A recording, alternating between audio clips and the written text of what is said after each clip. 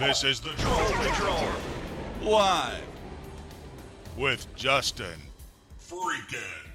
Welcome to the Troll Patrol live. It's a freaking Monday. What's up? Let me go ahead and apologize to anyone that listens to the show on the podcast.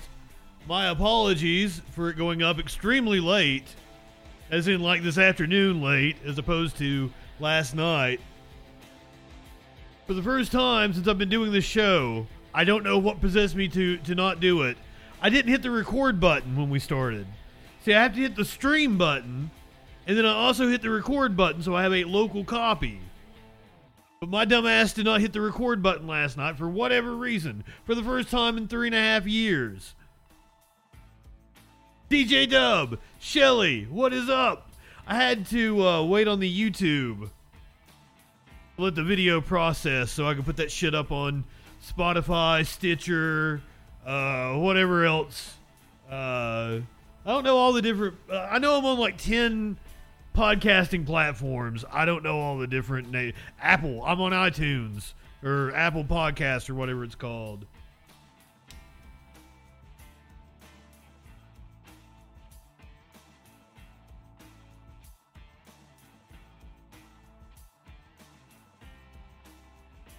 Not high enough for this shit. This is going to be a wild show. We got some wild video. We got some crazy stories. Breaking news as we're coming on. One of the supposed GOP whistleblowers against Hunter Biden has been charged by the Department of Justice in an arms dealing scheme. Apparently he was connected to Israeli intelligence or some shit.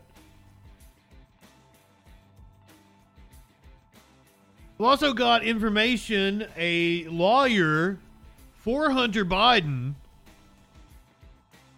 is certain that the right-wing allegations against him are bullshit, and he says he's got the receipts.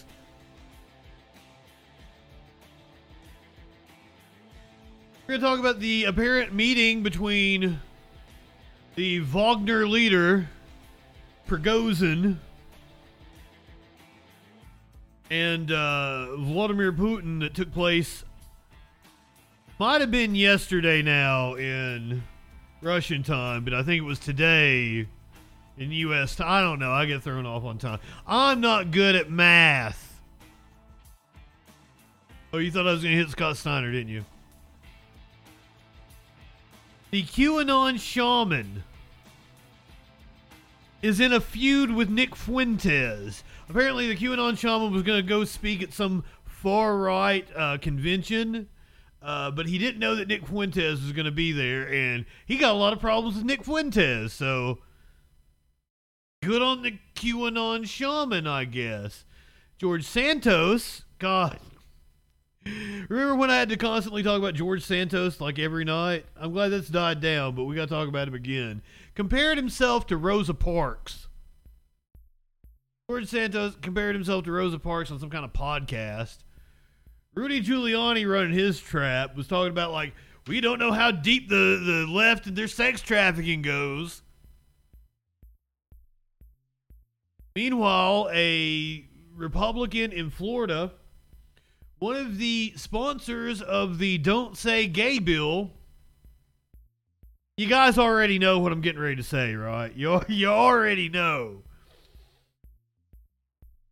One of the sponsors of the Don't Say Gay bill arrested for DUI and has been accused of sexually harassing 2 staffers. Both staffers male. One of the co-sponsors of the Don't Say Gay bill in Florida, arrested for DUI, accused of sexually harassing 2 staffers, both of which are male.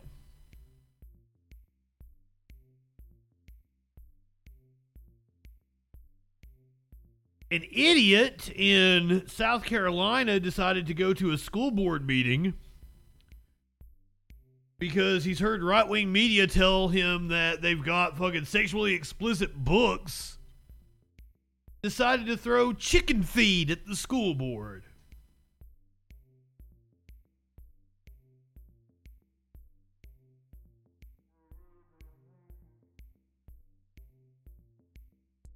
Heart-wrenching story of this 14-year-old girl. Apparently, she went missing, found on a military base. You want to talk about some trafficking? Apparently, some trafficking was going on. I don't know if the military base was involved, but wouldn't surprise me. Get that story here in a little bit. Record flooding in New England. Apparently, an entire summer's worth of rain falling in Vermont, I believe it was. But also, like, New England getting slammed, period. But I think it was Vermont saw an entire summer's worth of rain in just a few hours. I have this story. We can do it. You guys have to tell me if you want to do it or not. The right-wingers are pissed off about Bud Light again. I'm totally fine with skipping that one if you want to. But it's not like what I've got after it is much better. Michael Knowles. Michael Knowles hosts a trad wife question segment. I guess it's his wife. I need to find out what trad means. Warlord, are you in here? Can you tell me trad? What does trad mean? And is Michael Knowles' wife a trad wife? All that and more tonight on the Troll Patrol Live. DJ Dub, did I say hey to you? Did I say hey to you? Meant to. Good evening, everyone. Where's your dog? Oh, I dropped him off at the groomers.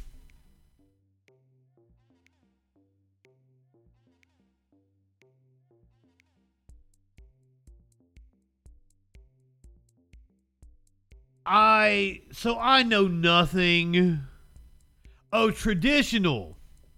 Well, I guess Michael Knowles' wife would fall under the traditional. I assume he treats her like property. So that checks out. So questions from a trad wife. That's what you got to look forward to. So I vaguely even knew who Miranda Sings was. All I know is I'm scrolling through Twitter and there's like a screenshot of her playing ukulele. And above it is the gif of Frank Reynolds from Sunny in Philadelphia. He's like, we got to write a song about how we don't diddle kids. And that cracked me the fuck up. Because apparently that was exactly what happened. Miranda Sings decided to write a song about how she doesn't diddle kids. We don't diddle kids. No, we don't touch them.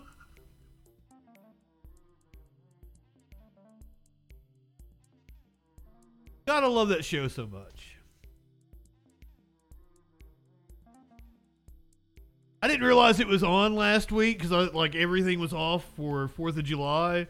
So I didn't know Sunny was, so I only watched Sunny like a night ago, 2 nights ago.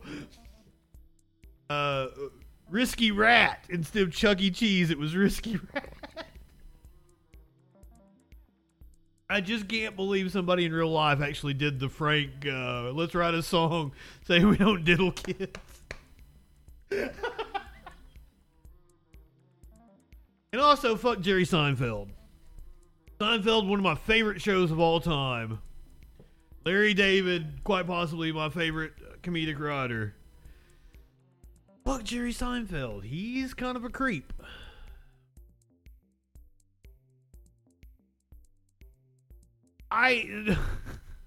Oh man, Richard. You bring up Idan. I've got no problem with Idan. And like we've always been, like I would come into his chat, he would shout me out like I thought we were cool, but you crack a few jokes on the dude, and he kind of gets his panties in a wad.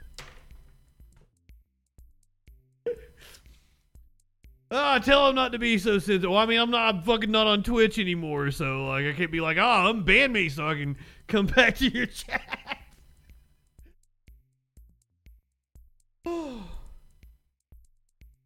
I used to, like, when I was on during the day, I'd always raid into Idan. So.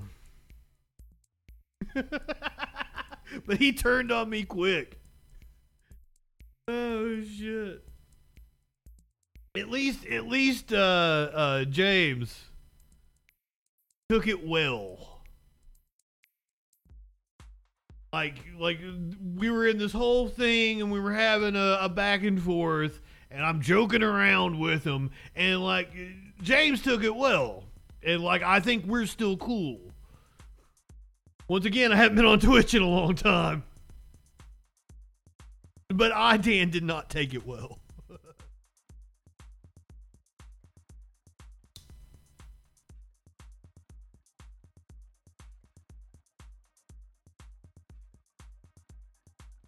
I never got the impression he was a miserable guy. I always liked him. Always liked his content. So I don't. But once again, you get in those little like Twitter spats and nobody comes out looking good.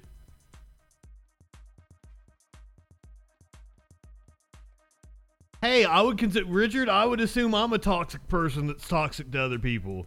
That's what some dude called me a dick, and I'm like, I admit to it. I never said I wasn't a dick. Like I try to use my Richard powers to I try to use them for good. I try to bully the bullies. I want to take my smart mouth and put people in their fucking place when they're saying dumb shit. You want another one? Yeah, I couldn't decide which meme I liked better for this. You still haven't downloaded Threads.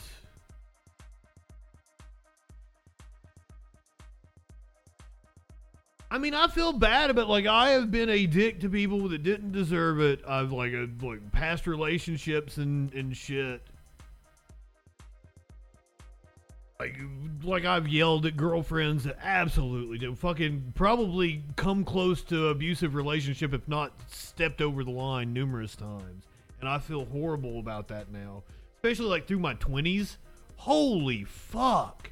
That's what I talked about last night. Like I kind of thought like I was a sociopath when I was a teenager. Like when I was like 16, 17, 18. Do I not feel feelings? But I do. I fucking strongly about a lot of things. Yeah, jealousy plays into it with relationships as well, especially like if you like me and the crack whore, and you know, we had an open-esque type of relationship where, you know, we're going out and like that and jealousy was into it. I was insecure still. I don't think I became secure in who I am 6, 7, 8 years ago, somewhere in that time frame. It was 32, 33, around that time. And insecurity in a male, like, woof. It is not good. It's not good.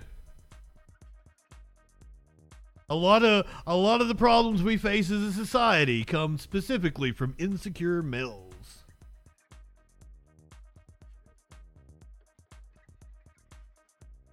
Speaking of insecure males, I don't even know what the first story is. Oh. King Charles? Is King Charles insecure? I don't think he is. Alright, so our President Joe Biden, on his way overseas, or is already overseas, he met with the king, is already overseas for the NATO summit, which happening now or in a few hours? Like, it'll be morning over there? I don't know. I tried to get a time. There was something to watch. We were going to watch it on stream, but I don't, because, Warlord, goes to bed now, so I think it's, midnight over there in Europe. In some places in Europe's a big continent. In the day's other Well, I guess relative to other continents, Europe isn't that big of a continent, but you get what I mean. President Biden has arrived in Vilnius, Lithuania, to meet with Western leaders at a key NATO summit on Tuesday. Earlier today, the president was at Windsor Castle in Britain and received a ceremonial welcome from King Charles. The pair also discussed the challenges of climate change, but neither man spoke publicly. In southern Ukraine, officials today blamed a Russian-guided bomb for killing 7 people on Sunday. They had gathered to receive humanitarian aid. Oh my God. Showed the remnants of the site, a school building, with some people still feared missing. The governor was it a clusterfuck? Called it a war crime. Moscow has confirmed that Russian mercenary leader Yevgeny Prigozhin and his top commanders pledged their loyalty after staging a rebellion last month. A Kremlin spokesman said today they met with Russian President Vladimir Putin within days of calling. Yeah, let's get into that. Let's hone in on that story. I thought this was all going to be about the NATO summit. Moscow is claiming that Russian President Vladimir Putin held talks with the leader of the Wagner mercenary group and his commanders days after the group's failed mutiny. And a Kremlin spokesman said the 3-hour meeting took place on June 29th and ended with the Wagner forces pledging loyalty to who else? Vladimir Putin. Joining us now is retired Lieutenant General H.R. McMaster. He's a CBS News foreign policy and national security contributor, and of course, he's also a former U.S. Trump national administration security advisor. We're looking at this meeting, or we're hearing about this meeting directly from the Kremlin. Just what do you make of the message they're trying to send? Are the Kremlin and the Wagner mercenary group friends now? Well, you know what these authoritarians do is they create a whole bunch of different security apparatuses, and then they pit them against each other. And what Wagner was useful for Vladimir Putin because he could use them to really use violence in an indiscriminate way in a ruthless manner, and then have some kind of degree of denial, or what you might call almost. That's another thing that the PBS story didn't get into is that Turkey has now rescinded their objection to Ukraine joining NATO. Kind of a surprise. So yeah, the Turkey-Russia tensions. Weird shit going on. Who knows what's going on there? Most implausible deniability with this Wagner group. But as with all mercenaries, they're motivated by their own reasons. And this is, of course, Wagner became quite critical of and became pitted against the other security structure, one of the other security structures, which is the Ministry of Defense. And I think what Putin's trying to do is just to limit the damage. I mean, I think what you have now is really a crack in this idea that Putin is invulnerable. And what he didn't want, I think, the conflict to do was to escalate. It'll be important, Lily, I think, to look at the degree to which Wagner complies with what they've been told to do, which is to integrate with the Russian army. And that's going to be problematic, right? Putting these mercenaries into regular Russian army units. They're Wagner mercenaries and thugs, criminals. They're paid over $10,000 a month. A regular Russian conscript is paid about $2,500 a month, Wow. And so you wonder, okay, how's this integration going to happen? I just don't think it's going to work. Yeah. Hey, H.R. McMaster, you want to talk about the difference in pay between private contractors here in the United States and the U.S. military? I think you probably know all about it, don't you, sir? Sounds impossible. You've got the Kremlin claiming this meeting happened, the Kremlin claiming that loyalty was pledged by the Wagner group to Putin. We have no way of confirming that so far, so we're just going with what they've said. I'm sure there's still more to come. But shifting topics to what's happening inside the borders of Ukraine, President Biden is taking some criticism from members of his own party about the decision to provide cluster munitions, cluster bombs to Ukraine. The case the administration is making is, look, Ukraine wants these weapons. They're facing these weapons from the Russians, and it's their own soil. So even though they're controversial, we're saying yes. What do you make of the debate here? Well, I think it should be a non-debate, Tony. I mean, I think we should provide as many cluster bomb munitions as we can to them. These are called improved conventional munitions. Now, I bet you do. A legitimate concern about protecting innocent civilians. But it's important to note that the Russians are firing from their artillery. What board do you think he sits on? There is probably a financial interest in H.R. McMaster wanting to send cluster bombs to Ukraine. Send them everything we can. Yeah, take our tax dollars. Send them everything we can. Artillery and the rocket systems, cluster bomb munitions indiscriminately into civilian areas. So why not give the Ukrainians the ability to use these quite capable rounds, these munitions, against those artillery systems that are targeting the Ukrainian people? And as I mentioned, to do it on their own territory. So I think when you look at jus in bello, or just war and the conduct of war, you look at proportionality and discrimination.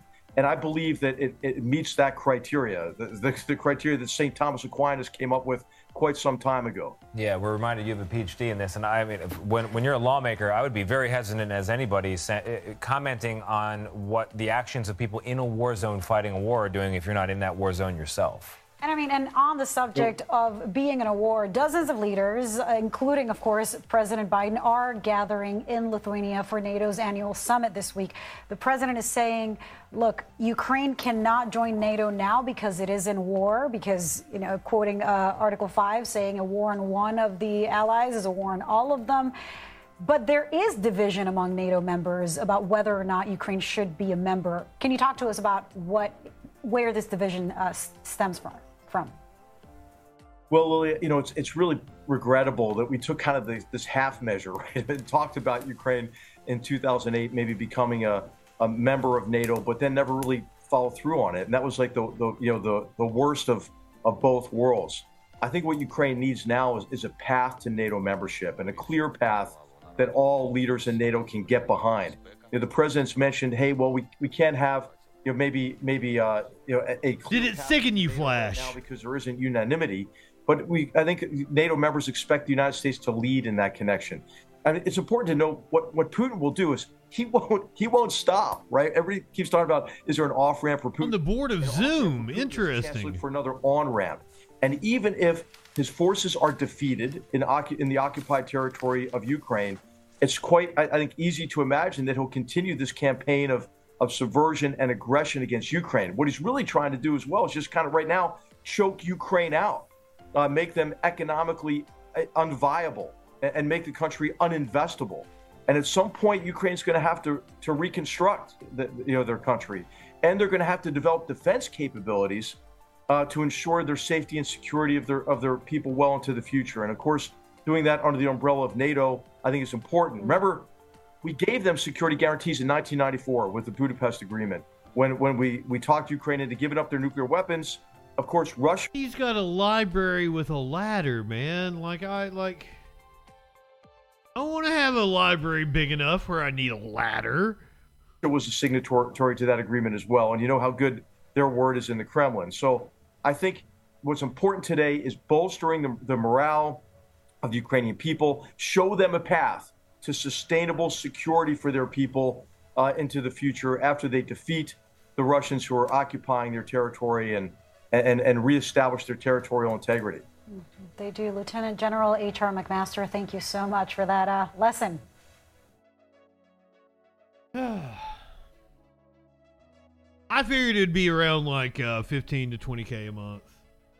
Russia said 10K a month for their Wagner forces. We're on the topic of national security. Apparently, President Joe Biden told national secrets on live television.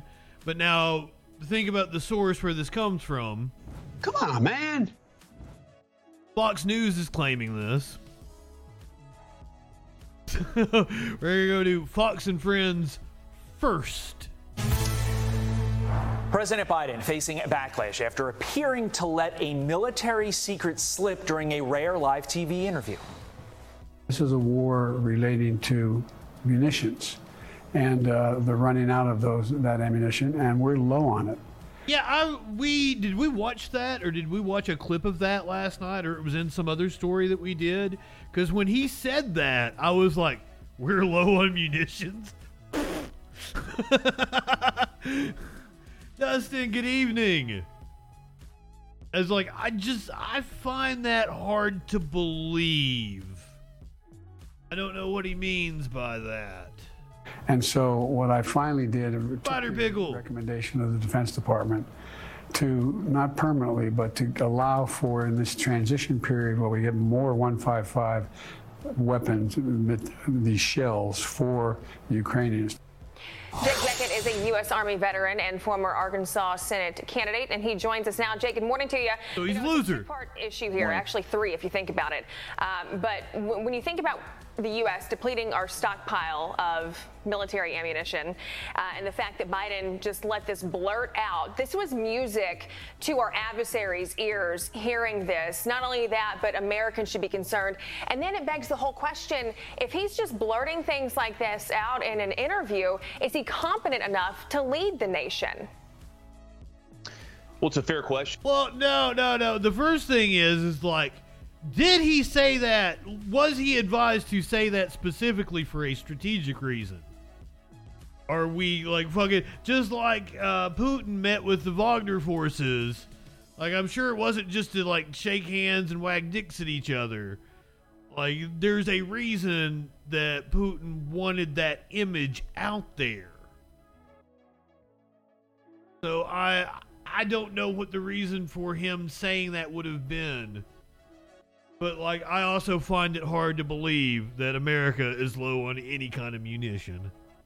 And I have to laugh because as an Army officer, former Army officer myself, if me or one of my soldiers were to tweet or give some kind of a media interview. Okay, Richard, so I got confronted with the whole Chinese. So apparently Hunter Biden, and we're gonna get into the Hunter Biden. This is like the next thing here.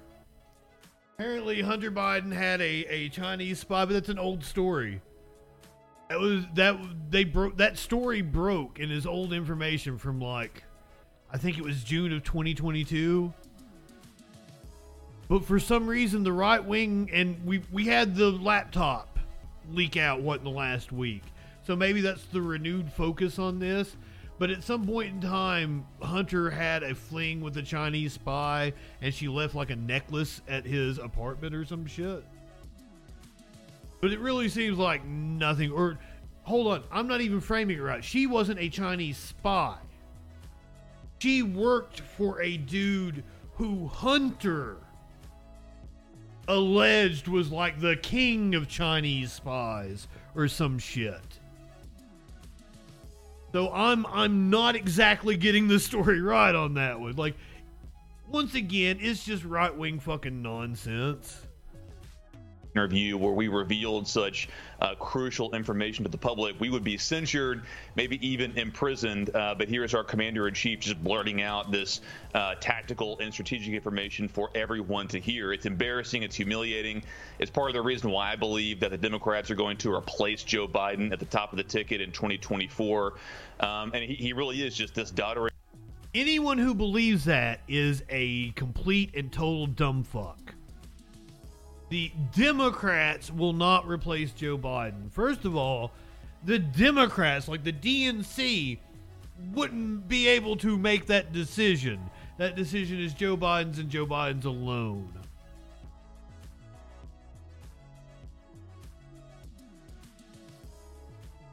Oh yeah, Richard, we're getting into that story. Bring old commander-in-chief. He's an 80-year-old man. He's definitely lost a lot of miles an hour on his fastball, but it really has dire implications for national security. I mean, here he is just telling the world that we are currently low on 155 ammunition, which is the largest and most important artillery munitions that we use in the modern military. And it also really begs the question, why can't the West, Western Europe and the United States, match Russian production? That seems to be a running theme over the past year to 18 months with this war in Eastern Europe. The United States, we're clearly having trouble manufacturing the munitions that are capable to not only complete the requirements for our own military, but to fund our allies as well. So, we're supposed to be depleting the capabilities of Russia in this conflict. That's obviously not the case. As a matter of fact, it seems to be quite the opposite is what's happening here. Well, the White House tried to walk this back. They told Fox News Digital, quote, the military has specific requirements for the numbers of weapon systems and ammunition we maintain in our reserves in case of contingencies or military conflict. Everything we send to Ukraine is in excess of that. So the U.S. is not running out of ammunition ourselves. You're the only one of the three of us who has a perspective on this. You served in the military. You understand how weapons work. You understand our stockpiles. Do you buy what the White House just said there? No, that's just clean up on aisle 3 right there. I mean, that's just, we've seen this time and time again, the entire Biden administration. And I believe the White House statement. He blurts out, or he accidentally reveals the truth, and then his handlers immediately come out to try to walk it back and say, don't believe your lying eyes, what the president just accidentally revealed to you.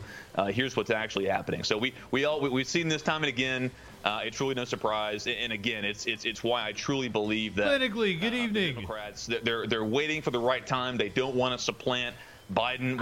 Why would anybody refer, like, if you were just an enlisted dude, you're just a fucking serviceman, even if you're all the way up to like a general or a lieutenant, you're still not gonna know about shit like munition stockpiles. That's a fucking upper level Pentagon shit. Fucking no dude that's serving over in Afghanistan is gonna know about anything about that. Kamala Harris, because they know that she's a sure loser in 2024, and she's even more embarrassing in public than he is. So I think they want to wait until the right moment to supplant him with someone like Gavin Newsom, who would probably have a better chance in 2024. Or now the media, they were That's exactly what I would believe, that there is, like, the White House statement is correct, that we have a certain level that we, like, never dip below. And what Biden was saying is, like, we're getting low on the spare munitions kind of deal. So we'll send them the cluster bombs because we're getting low on what we have to spare on this shit. Because we got all this shit for us.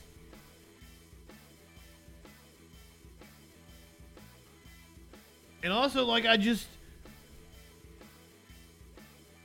find it hard to, like, they're talking about production issues, but I find it hard to believe that the U.S. isn't going to place that order.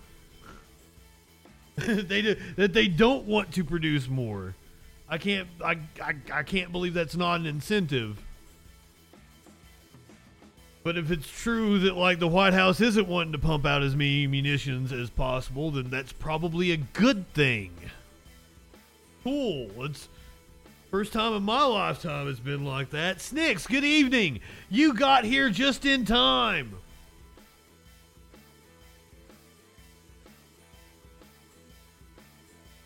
Hunter Biden's lawyer claims he has proof that the January 6 masterminds also fabricated laptop lies. Getting interesting here. I love these shades, Snicks. They're women's glasses. I think I rock them. It is like I can finally take them off. It's not bright in here anymore.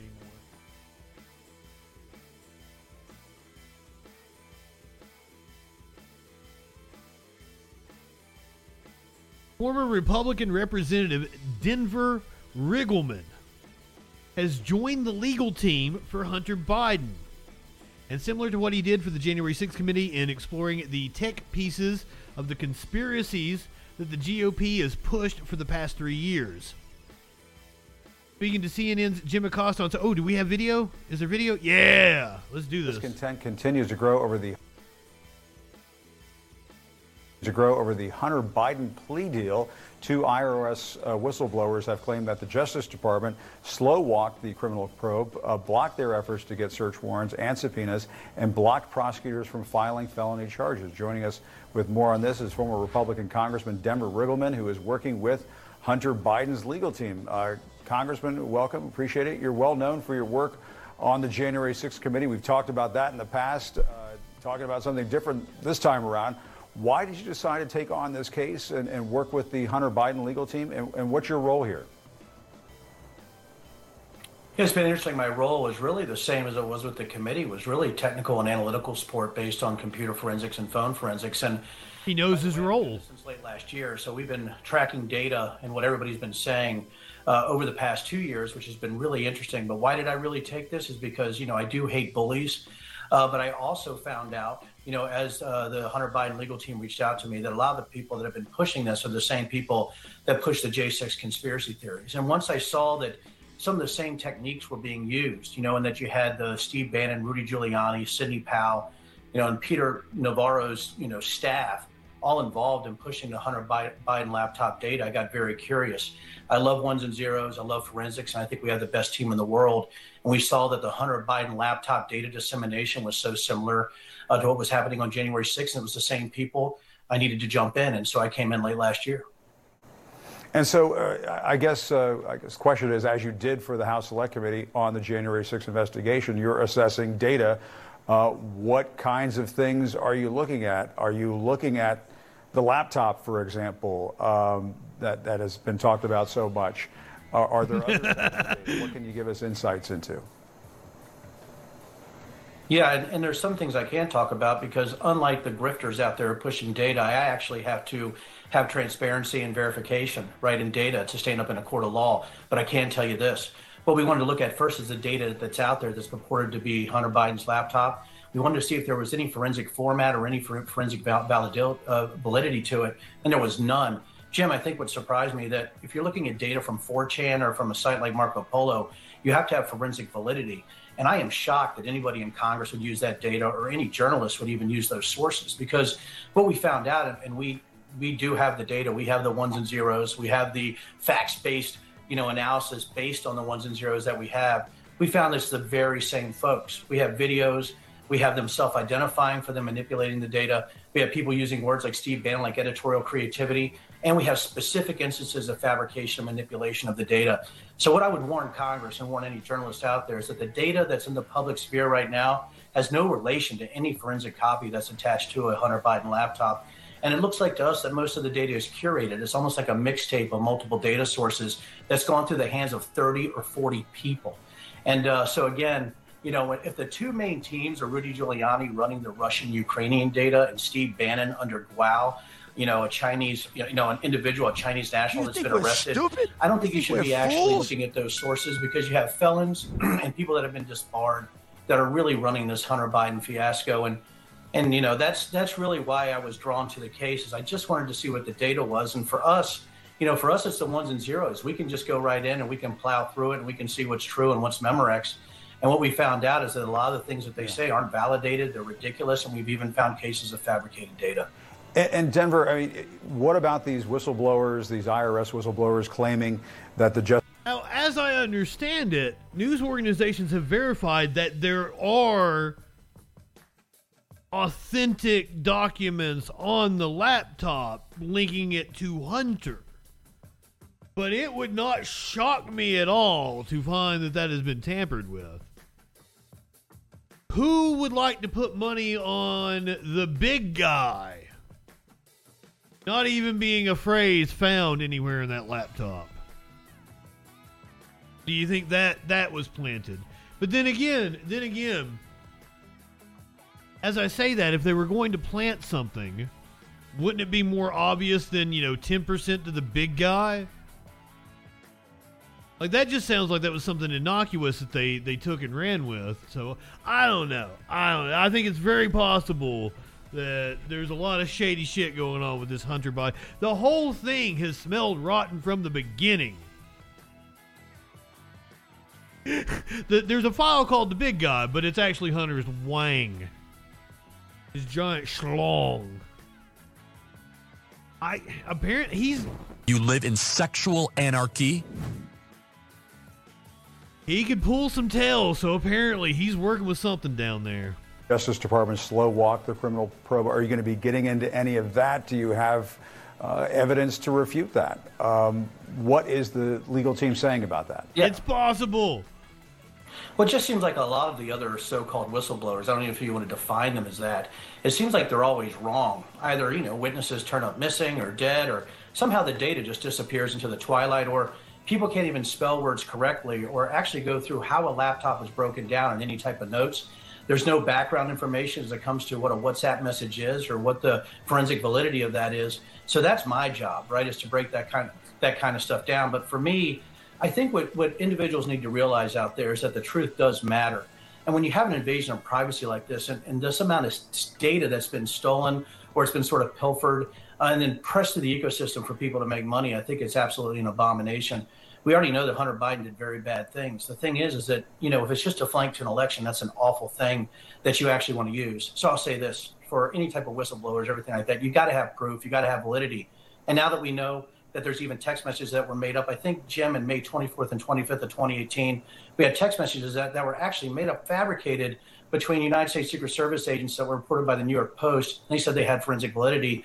That was just BS.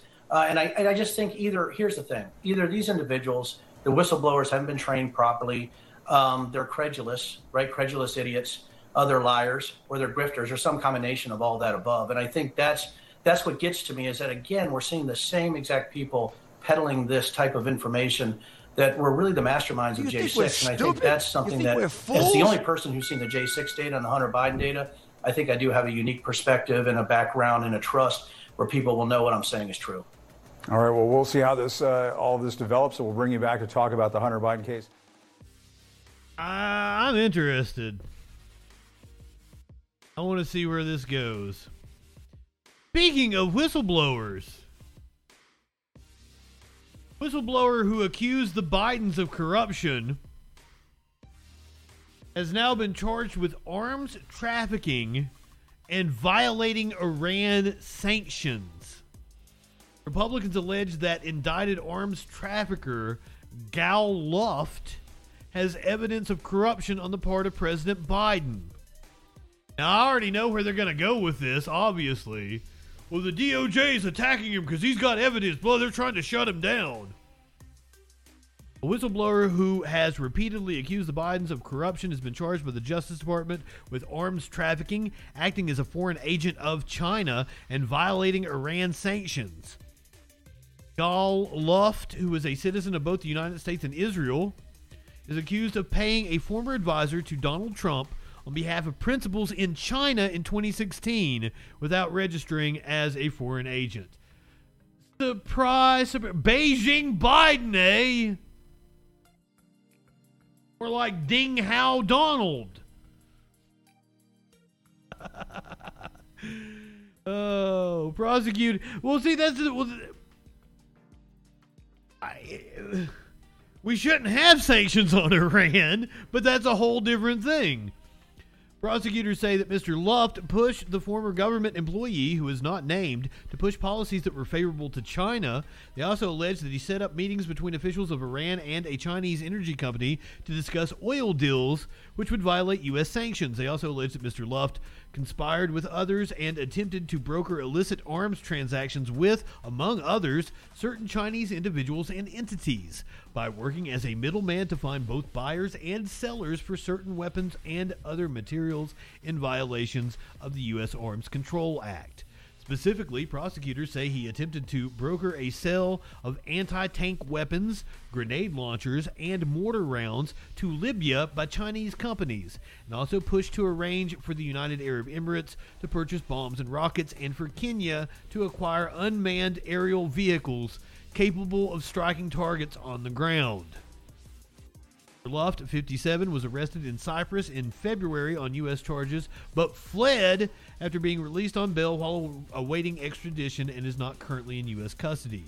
U.S. Attorney for the Southern District of New York, Damian Williams, said in a statement that Mr. Luft engaged in multiple serious criminal schemes.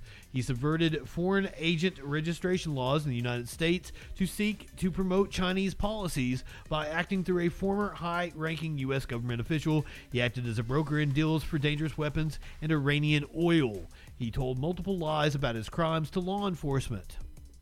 As the charges unsealed today reflect, our office will continue to work vigorously with law enforcement to detect and hold accountable those who surreptitiously attempt, I even fucked it up, didn't I? Surreptitiously attempt to perpetrate malign foreign influence campaigns here in the United States. That is a really shitty file photo of Mr. Luft, apparently.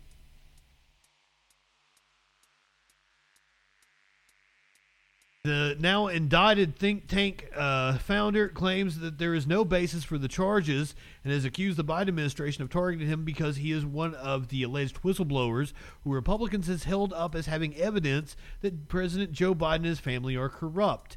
In a bizarre video first reported by the New York Post, Mr. Luft claims his arrest in Cyprus was meant to stop him from appearing before the GOP-controlled House Oversight Committee about alleged payments the Biden family allegedly received from Chinese intelligence-linked individuals.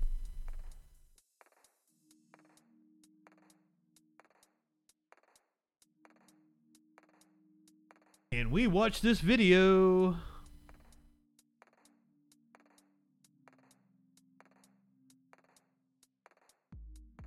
I love that the New York Post Dr. Gal Luft, or Gall, it's probably Gall. I want one of the older stories.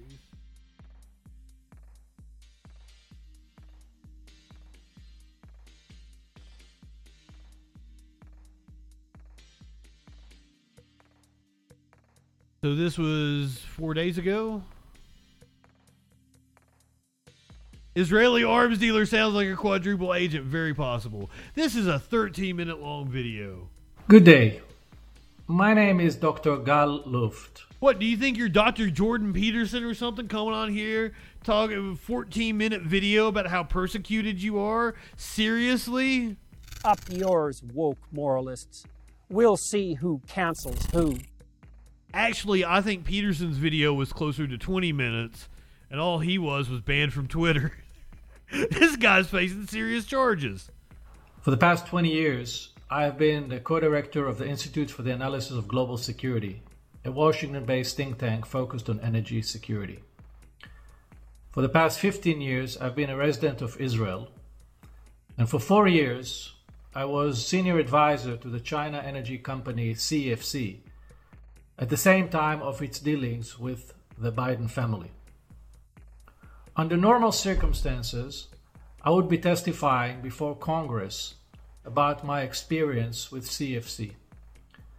Sadly, due to circumstances I shall describe here in this video, I am forced to tell you this story via video.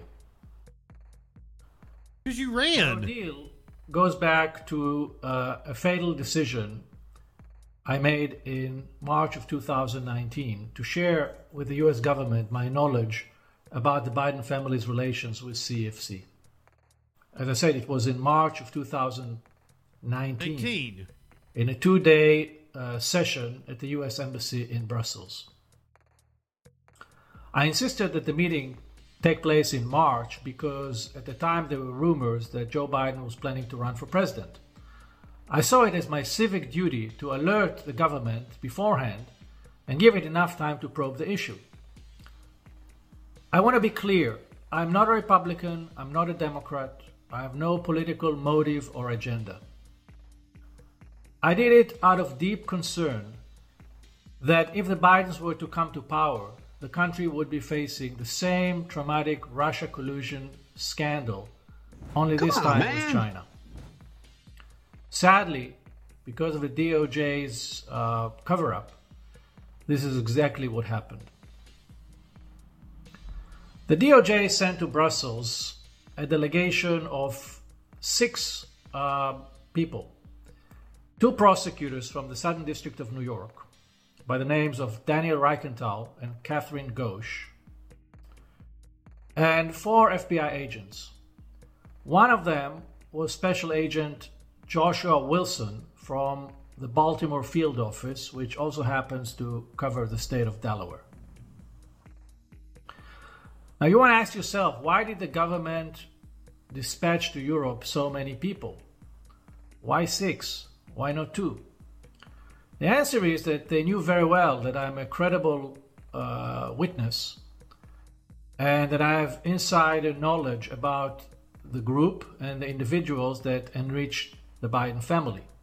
Why would that matter? Over an intensive 2-day meeting, I shared my information about the Biden family's financial transactions with CFC, including specific dollar figures. I also provided the name of Rob Walker, who later became known as Hunter Biden's bagman. Now remember, this is March of 2019, while Trump was still in office. So is he alleging there is a deep state that the Trump DOJ wouldn't act on his tip? Yet, as we now know today from the whistleblower testimony, Gary Shapley, it took the DOJ a whole 21 months to probe the issue and to actually talk to Walker. But perhaps the most alarming information I revealed was of a mole within the DOJ who shared classified information with Hunter Biden and his Chinese partners. I told the DOJ was closely associated with a very senior retired FBI official who had distinct physical characteristic. He had one eye. One of the FBI... Do you know what? When I hear about a man with one eye, all I can think about is how much I want to piss in Dan Crenshaw's open eye hole. Give me that pussy, sir. Agents at the time even told me, that would be very easy for us to find. There aren't that many one-eyed people in the Bureau. The information I provided the FBI in March of 2019 was fully corroborated 9 months later when the famous laptop belonging to Hunter Biden, which contained all the emails and receipts, was handed to the FBI. And guess who seized the laptop from the computer repair shop? Oh, wow! A laptop that just happened to have information that verifies your claims showed up at a shady fucking computer repair store. This all doesn't sound like a fucking setup to me at all. It was Special Agent Joshua Wilson It was the one I who was with me in Brussels earlier. In other words, the FBI knew about, from me, about the Biden CFC deals before they got hold of the laptop, way before. They had enough time to investigate the issue, but they didn't. Once again, what are these CFC deals? I never heard back from the DOJ. But instead of showing appreciation for my whistleblowing, I can explain what Trump is accused of doing with Russia and how it benefited him and the mechanisms of how it worked. What in the fuck is the accusation against the Bidens? What's the quid pro quo? What did China get out of the situation? What did Biden? Because it sure doesn't seem like the Biden administration is acting favorable to China at the moment, sir. This all doesn't make sense. I became public enemy number one. Over the past 4 years that followed, me, my family, my friends, my associates, we were all harassed, intimidated, and finally, I was prosecuted. Despite all that, on the eve of the 2020 elections, I sent my lawyer to Washington to meet with then acting Deputy Attorney General, Mr. Richard Donoghue, to ensure he was informed about the information I had given his department in Brussels 19 months earlier, and also to warn him that there may still be a mole within the DOJ. Mr. Donoghue confirmed with one eye that he was aware of my claims, but now we learn from the IRS whistleblower that it was Rich Donoghue himself who suspended the investigation a few weeks earlier on September 4th, 2020, on the ground that it was, quote, too close to the elections. Finally, in February this year, I was arrested in Cyprus on an extradition request from the Southern District of New York, the very same office that met with me in Brussels. The 7-count indictment said I violated the Arms Export Control Act And if I convicted, I would face up to 100 years in prison. While I was detained in Cyprus, I was portrayed in the international media as an arms dealer, even though I never traded a bullet in my entire life. In fact, nowhere in my indictment the DOJ claimed or presented evidence that I bought, sold, shipped, or financed any weapons.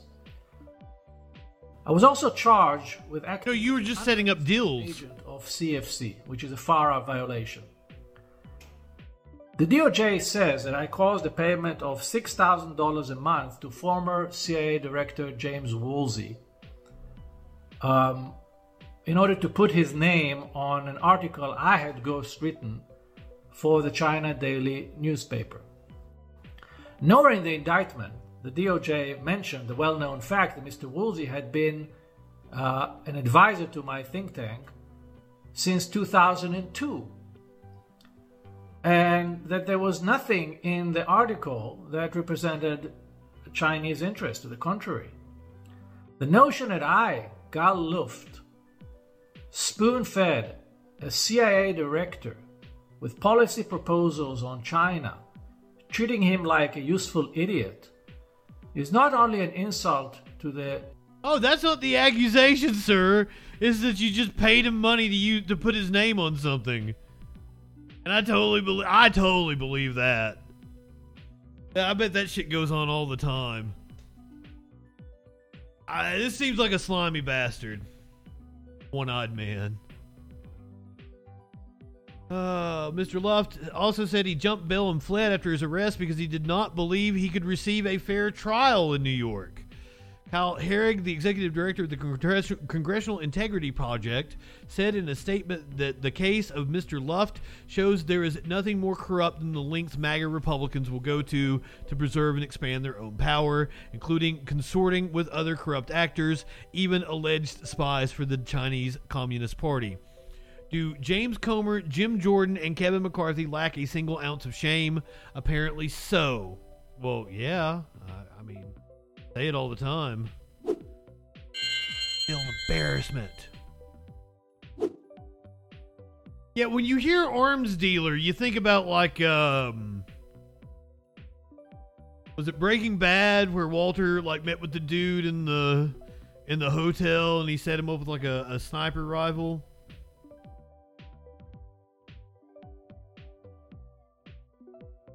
No, I'm thinking about Mike in Better Call Saul. That was the arms dude I'm thinking about. Might have been one in Breaking Bad. It's been a long time since I watched it. Do James Comer, Jim Jordan, and Kevin McCarthy lack a single ounce of shame? Apparently so. The case against President Biden was built on nothing more than conspiracy theories to begin with. But over the past few weeks, we've seen their allegations crumble even more. Today's charges add to 6 months of misery and failure for MAGA Republicans whose political stunts have failed to uncover a single piece of evidence linking President Biden to any wrongdoing whatsoever.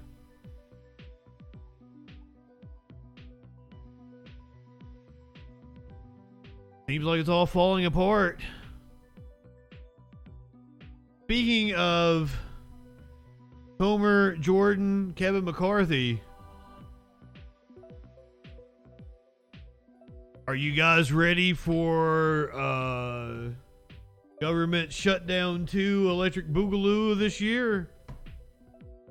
We didn't actually shut down last time. We walked right up to it, didn't we? 21 far-right Republicans demand Kevin McCarthy shut down the government and budget negotiations. Do it again. In a letter to Speaker Kevin McCarthy, 21 members of his own GOP caucus listed their demands to support any appropriations bill. I know in the agreement from the spring, they just, it just fucking passed for like 6 months or something, didn't it? It was just a continuing resolution. According to the letter, we plan to vote against any appropriations bills that don't remove the debt ceiling deal that the House and President agreed to earlier this year. They also want no floor consideration of any appropriations bill until the 12 bills before the Appropriations Committee have been passed out to be voted on by the full House. The Republicans are also rejecting any supplemental funding for Ukraine. Finally, they say, through continued conversations, we will consider options in good faith that address the spending crisis in concert with other urgent policy changes, beyond simple one-year riders that likely won't make it past the Senate and the President's desk.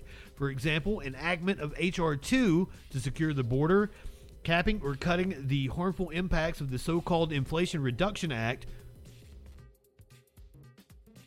The harmful impacts of the Inflation Reduction Act, that there were Republicans across this country taking credit for the like projects that are being done in their states that they voted against. Oof. And or forcing the president to follow current laws and restricting its ability to abuse executive power to advance his radical agenda. Demands aren't likely to go anywhere, as it would mean another government shutdown by eliminating the debt deal. Okay, so that's what it is. They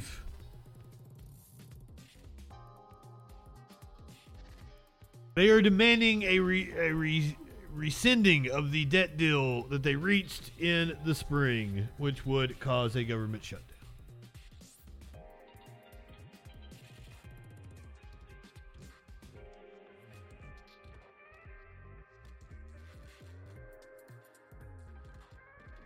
It wasn't even in the spring. It was just a few weeks ago, wasn't it?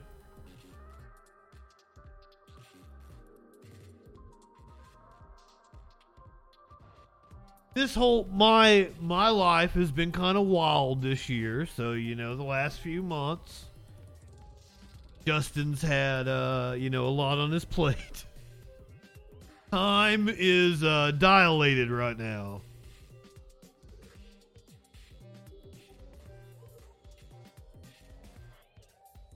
Fox News may face yet another lawsuit. The network could see a fairly strong suit from Ray Epps, who Tucker Carlson alleged was a secret government agent behind the attack. I saw right-wingers gloating on Twitter about this, saying, "Can't wait for Discovery, it'll expose him." And I'm like,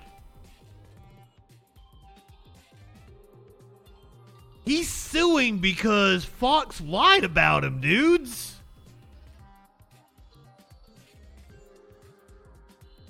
Experts say conservative network Fox News could face a fairly strong lawsuit from a man who Tucker Carlson repeatedly accused of working as a government agent and carrying out the January 6th insurrection.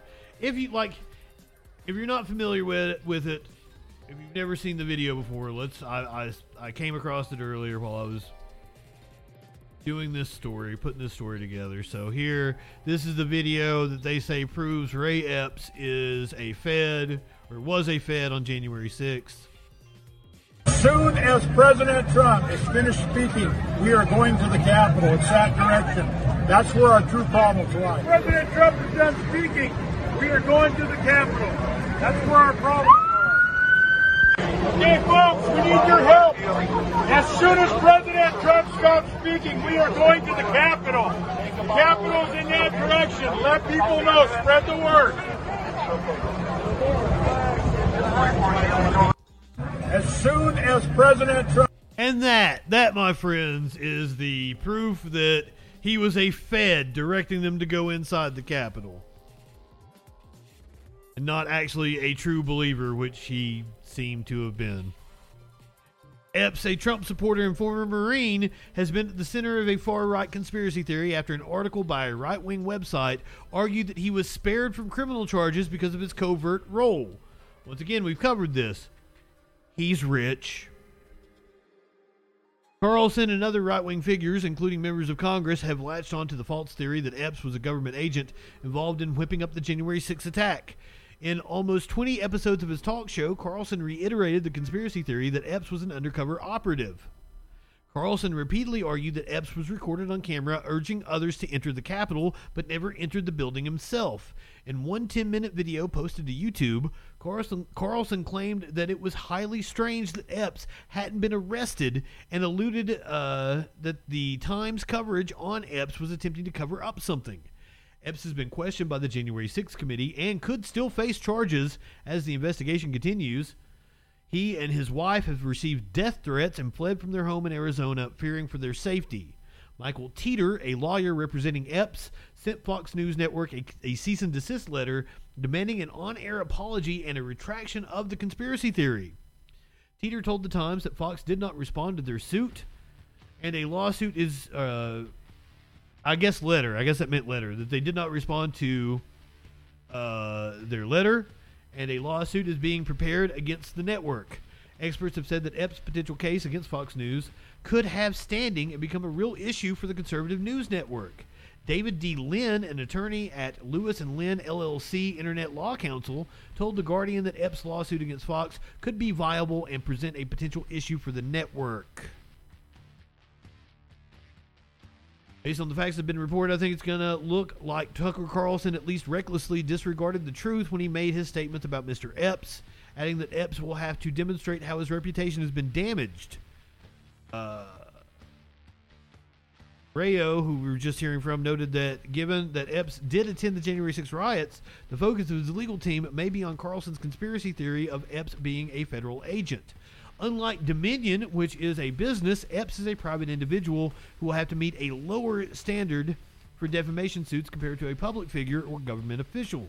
In a sense, it could be much easier for him to pursue a defamation claim against Fox News.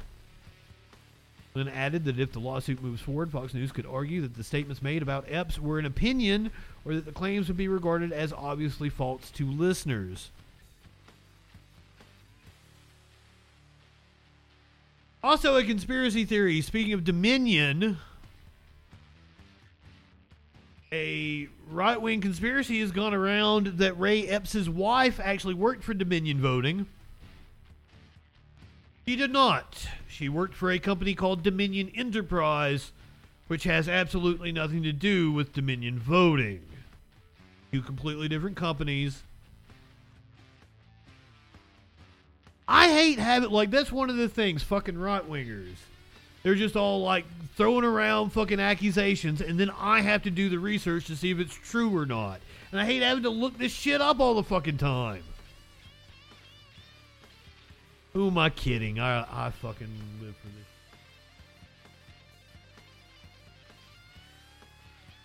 Here's one for you. Speaking of January 6th, do you guys remember the QAnon shaman?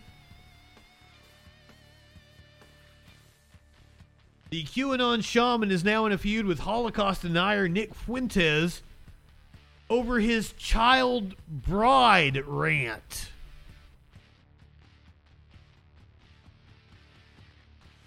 There's a tweet here.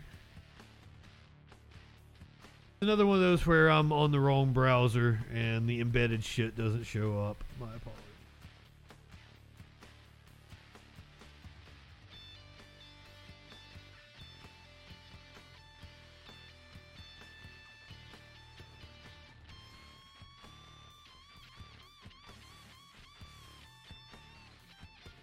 First, let's hear Fuentes' comments.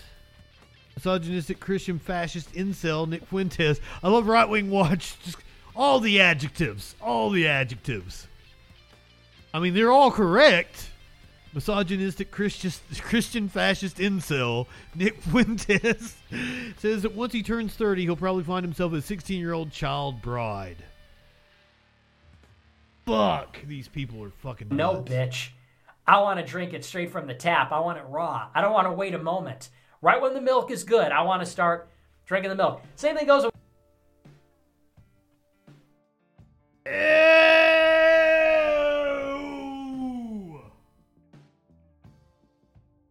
Jesus! You disgusting fuck!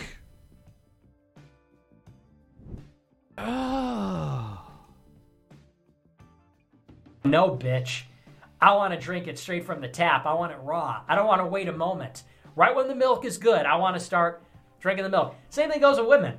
I don't want to turn 30 and find some 20-year-old, 29-year-old woman that I have something in common. The same thing goes with women. What was he talking about? I thought it was a metaphor. I thought he was talking about titties. No, bitch. I want to drink it straight from the tap. I want it raw. I don't want to wait a moment. Right when the milk is good, I want to start drinking. Oh, no. I'm sorry. He's literally talking about raw milk right there. I thought he was talking about titties. That's not as disgusting. We could talk about raw milk. Laws against raw milk are needed. You shouldn't drink raw milk unless, like, you know the farmer. If you are at a farm and they milk the cow in front of you, drink some fucking raw milk. I don't want to turn 30 and find some 20-year-old, 29-year-old woman that I have something in common with, and it's like, hey, properly aged like wine. Women don't age like wine, they age like milk. They don't age like wine. That's not how their hormones work. That's not how they work. Yeah, I gotta find my 16-year-old wife. Probably when I turn 30 or something. Because here's the thing, I don't want to be like, let's say I get married to a 18-year-old now. 6-year age difference. When I turn 40, she's going to be 34. Ew. What if I'm 30 and she's 16? 14-year age difference. When I'm 50, she'll be 36. When I'm 40, she'll be 26. Then now we're talking here. Now we're cooking with gas. Now you can see an alternative vision for how things could be. I want a 16-year-old who's untouched, pristine, untouched, uncorrupted, innocent. That's what we all want. And all 16-year-olds want an older guy who's like capable and strong and everything to... Hey, right-wingers. He's literally describing grooming. Literally. Not how you use the word to try to slander the LGBTQ community. He is literally describing grooming. To sweep them off their feet. That's what everybody wants. Sick fuck. You ain't sweeping anybody off their fucking feet.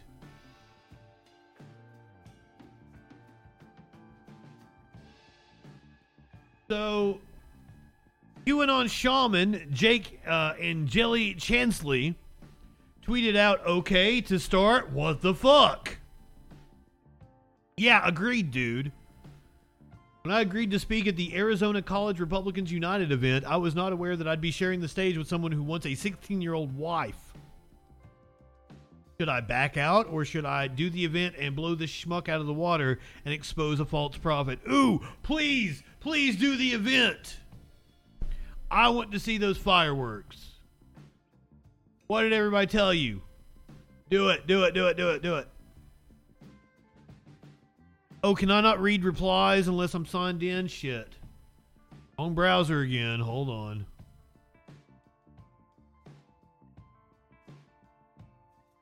Go back to this one.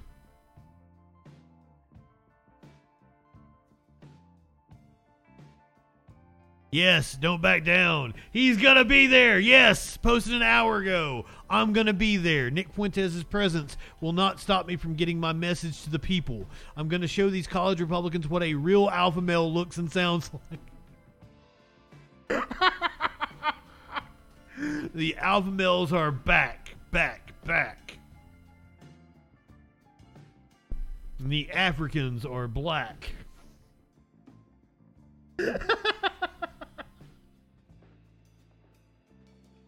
Oh, goddamn.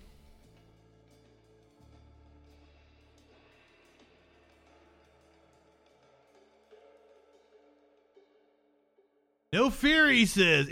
If you're afraid to confront debate, you're no better than the left. What a stupid fuck. Oh, yeah. Yeah. Because fucking right-wingers are lined up to debate me. By the way, phone lines are open 917-830-4359. If you're a dumb fuck right winger. And by the way, the Bang phone and Bang Discord should work now. I think I fixed that issue. So if you get some trolls in here, you should have the phone and the Discord popping up now.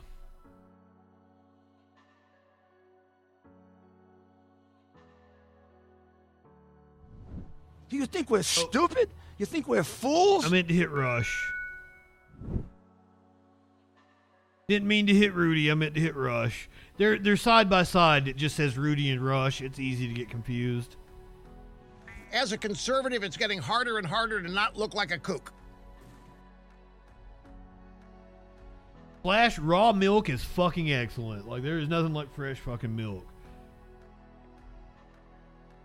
You need to know where you're getting it from, though, because it can develop bacteria. It's not viable for commercial sale, and that's the reason why there's laws against it. Right-wingers like to act like it's some fucking fascist thing, like, we can't collect rainwater, we can't drink raw milk. Rainwater thing was like, I had to look this up because it was kind of weird, and they've changed the law on that now. You can collect rainwater in Colorado, but it had to do with like the water rights management and this weird obscure law for like the 1800s and shit. Now it was interpreted. So you could because that's what I figured it had something to do with, like, you couldn't collect the rainwater because maybe the table was depleted and they needed we need every bit of the, what do they call that, seepage in the ground. Because I mean the Colorado River is facing, what's it called when rivers start running dry? I don't remember that term now. My apologies. I'm stupid sometimes. Do you think we're stupid? You think we're fools? You predominantly hear about it out west. Yeah, the drought is causing the river to dry up, but there's actual there's like a name for it, isn't there? And I'm totally spacing right now. I'm bad with words. I'm bad with math. You take your 33 and a third chance minus my 25% chance, and you got an 8 and a third chance of winning. And they've changed that law now, so you can collect rainwater again. If you're going to collect rainwater for drinking, you have to have a good filtration system. George Santos! What do you say this time? Do you want me to tell you? Let's just play it. They come for me, I go right back for them, because I think for far too long they've gotten away with getting along to get along. So no, it's not going to stay that way anymore. I'm going to call them out. You want to call me a liar? I'll call you a sellout. I mean, Mitt Romney, the man goes to the State of the Union of the United States wearing a Ukraine lapel pin, tells me, a Latino gay man, that I shouldn't sit in the front, that I should be in the back. Well, guess what? Rosa Parks didn't sit in the back, and neither am I going to sit in the back. That's just the reality of how it works. Mitt Romney lives in a very different world, and he needs to buckle up.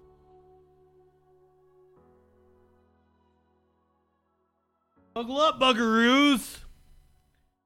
New Rosa Parks just dropped. Tells me, a Latino gay man, that I shouldn't sit in the front, that I should be in the back. Well, guess what? Rosa Parks didn't sit in the back, and neither am I going to sit in the back. That's just the reality of how it works. Mitt Romney lives in a very different world, and he needs to buckle up, because it's going to be a bumpy ride for him. He come for me, I go right back. The glasses look good on him. I'll give him that. Snick says he got new glasses. Shelly, have you seen the promo? I love that Scott Steiner promo.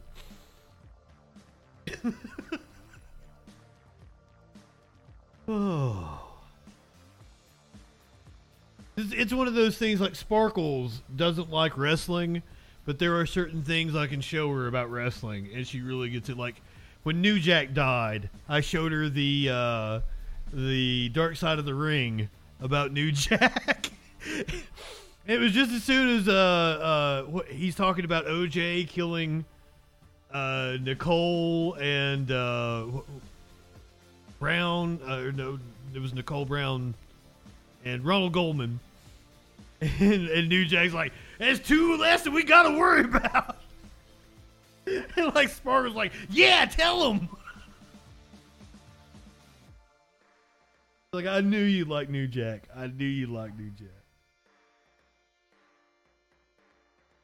And I showed her the Scott Steiner thing. She loves the Scott Steiner.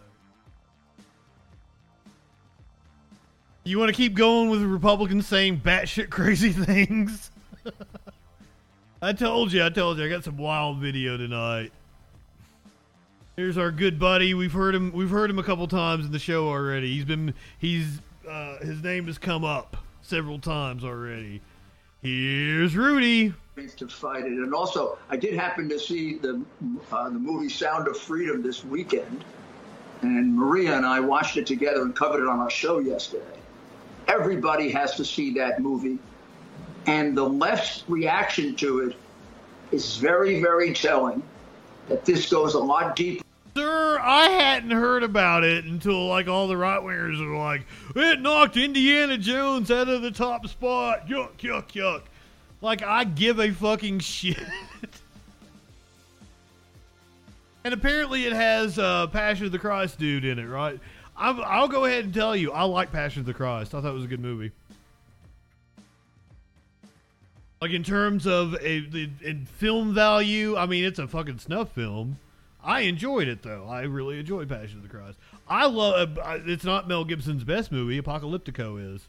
God damn, is Apocalyptico good. Why you gotta be a horrible person, Mel Gibson? Why you gotta be batshit fucking crazy? You can make a good movie. Anybody hasn't seen Apocalyptico? 10 out of 10 could beat my dick to it. Apocalyptico's way better though. Watch that one. I fucking love that movie. And there's not a word of dialogue in it. That's the thing. It's like a 2-hour movie. There's because it's native tribes and shit, so they're communicating with each other, but there's not like fucking English that you understand and shit. So, but like the points, you get the point across. It's fantastic. The far times for hyping it up. Yeah, like I didn't know about it until just a few days ago. Wait, did you watch this movie? Oh, people got in for free, not you got in for free. I mean, do I need to watch it and give my opinion on it or something? Like it's called The Sound of Freedom, but apparently it has some shit to do with sex trafficking. I don't understand. It's a right-wing fever dream, of course. Deeper than we realize. This whole perversion of our children. This is a sick thing that's going on. When you attack a movie like this, there's a motive for it. Amen. This movie's going to be bigger this week than it was last week. To fight it and all.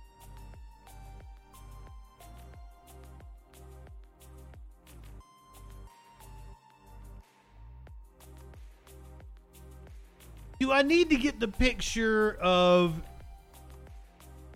you laying down on a bed, getting ready to whip your dick out in front of a young lady that I don't know that Rudy was aware that she was supposed to be underage in the movie? She's not underage. The actress that was portraying her, the character she was playing, was underage. I don't know that Rudy knew that. But he sure as shit acted like a fucking creep.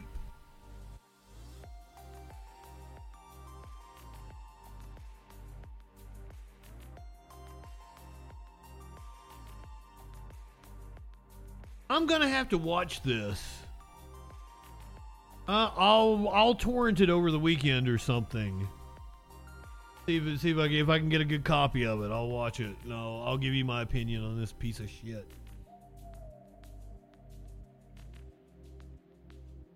But who knows? Maybe I went into Passion of the Christ wanting to hate it and came out liking it. So Rudy wants to talk about sick perversion. Let's talk about it.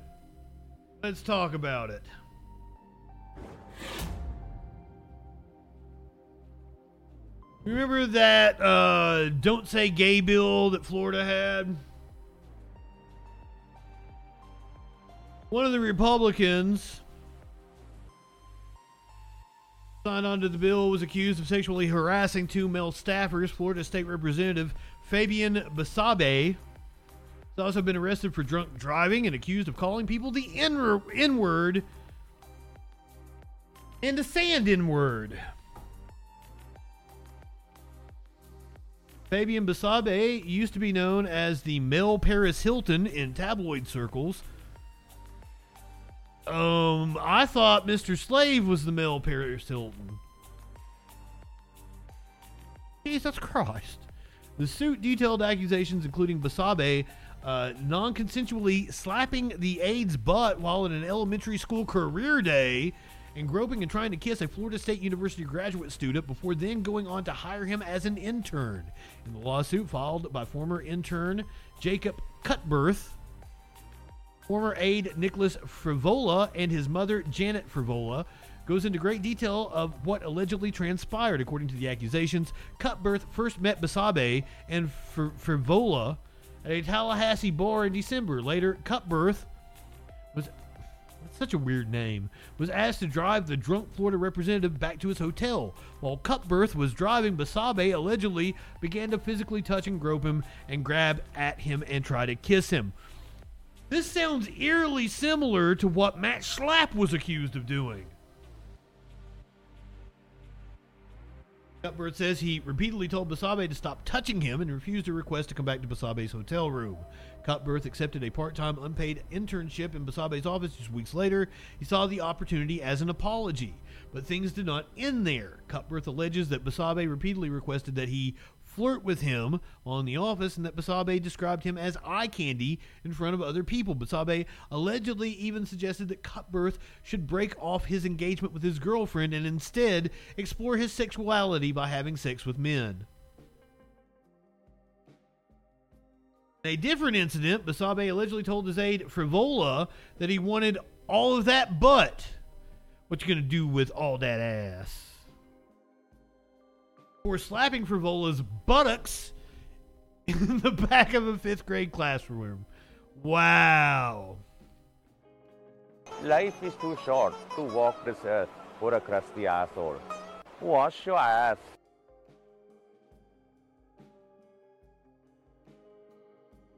On another occasion, Basabe allegedly showed Cutbirth and Frivola a photograph of a naked man on his phone and told the two that he was a bottom while they should be tops.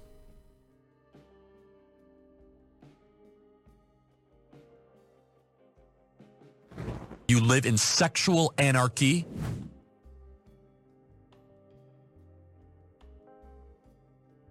Projection. It's always projection with these assholes.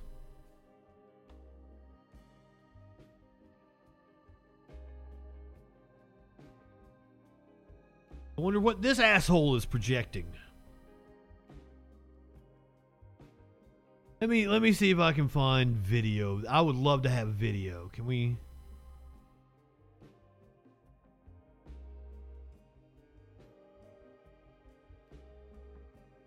See if I can get video.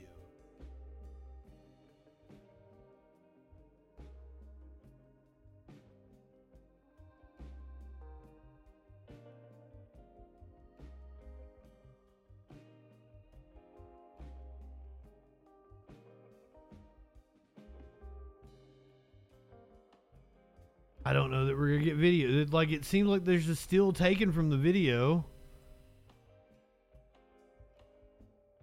Do we have any King of the Hill fans? Are there King of the Hill fans in this chat? Oh, man, they're not gonna give me fucking video on this.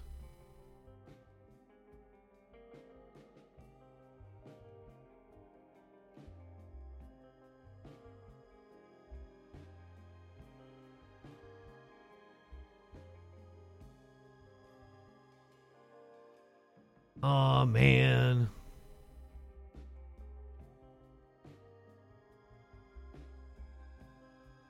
So So instead of pocket sand, this guy came with pocket chicken feed.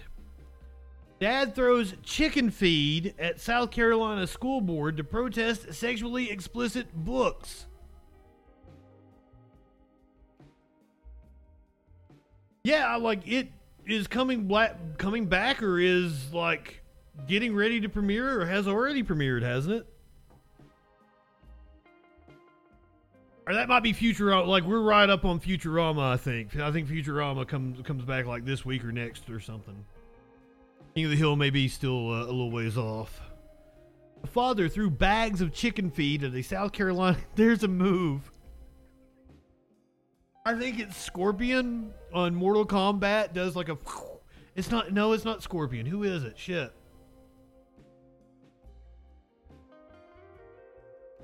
I don't fucking know. I don't remember who it is. But they've got this move where they're throwing like fire or something, but like it looks like sand. I'm always like, pocket sand.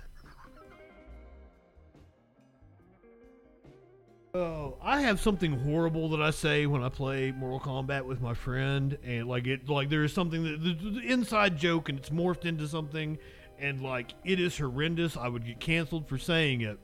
And I told him the other day, I was like, man, if I ever like fuck up and say that on stream.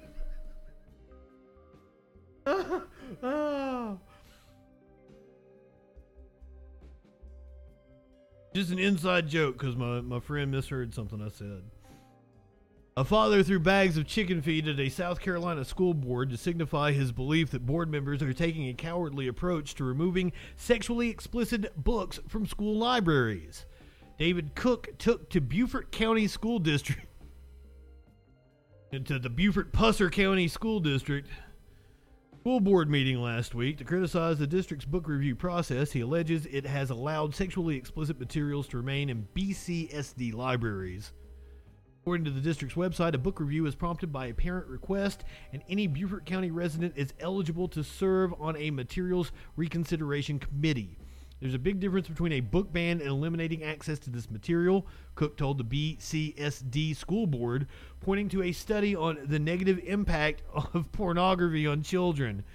My friend. No. A book. Probably genderqueer. Oh, okay. No, it's one of the other ones. All Boys Aren't Blue and Flamer. Apparently the books he's upset about. It is not immediately clear what specific books Cook was referencing. However, an analysis of BCSD's website suggests that nearly 100 of its library books have been challenged and included All Boys Aren't Blue and Flamer. I've appealed to you all repeatedly, and only a few of you have recognized we do not need to keep sexually explicit books in our schools. Cook then removed several bags of chicken feed from a backpack and tossed them towards the sitting BCSD school board members. There's your chicken feed. I give you this gift as a way to demonstrate mine and many others' opinions of your lack of action. Chicken. Too afraid. Matter of fact, your behavior gives chicken a bad name. Dude, you're a dumb fuck.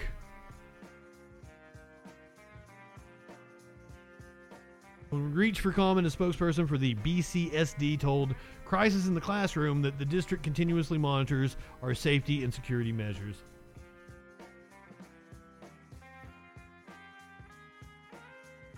Right-wing media has rotted your goddamn brain, dude.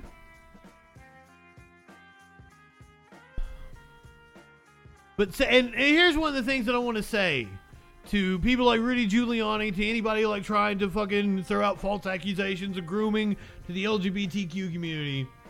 Organizations that fight child exploitation say your conspiracy theories harm their efforts. Me, straight to you right now. If you're one of those dumb fuck right-wingers out here with your QAnon-style conspiracy theories about fucking Democrats and their child sex trafficking rings, the organizations that literally fight child exploitation say you are hampering their efforts. Go fuck yourselves. Because trafficking is a real issue. But it seems that the right wing doesn't want to focus on the actual trafficking that's going on. And unfortunately, this young child that was found at Camp Pendleton was apparently sold for sex. Explosive story out of Camp Pendleton where a missing 14-year-old girl has finally been found and a Marine has been taken into custody in connection with her disappearance. That girl's family now alleging she was trafficked and sold to a Marine for sex. Our Leanne Suter joining us live in studio with the latest details. Leanne? Michelle and Jory, shocking details and allegations coming from the victim's family who says that teen was sold for sex. Camp Pendleton authorities now investigating. Authorities confirming this picture posted on social media showing the moment the Marine was arrested as authorities investigate a possible human trafficking case at Camp Pendleton after a missing 14-year-old girl was found on base. Just trying to give an update. My family and I are doing okay. Would just like to start off by thanking everyone for boosting this video. I appreciate everyone trying to bring awareness to this incident. The teen's aunt taking to social media to talk about the case and concerns about possible retaliation from the military. The woman says her niece has learning disabilities and was allegedly sold for sex. The 14-year-old's grandmother reported her missing on June 13th to the San Diego Sheriff's Department. She told investigators the young girl, who had run away before but always returned home quickly, went missing the week before. I would also like to please ask for respect for my family. On June 28th, the teen was located inside the barracks at Camp Pendleton. Since the base is federal property, Naval Criminal Investigative Services is handling the investigation with the assistance of the Sheriff's Department and San Diego Human Trafficking Task Force. The victim's family vowing to continue their fight for answers. I will not rest until the whole world knows, and those responsible are held accountable and justice is served. Camp Pendleton officials say as of Thursday, the Marine had not been charged and remains in custody of his command.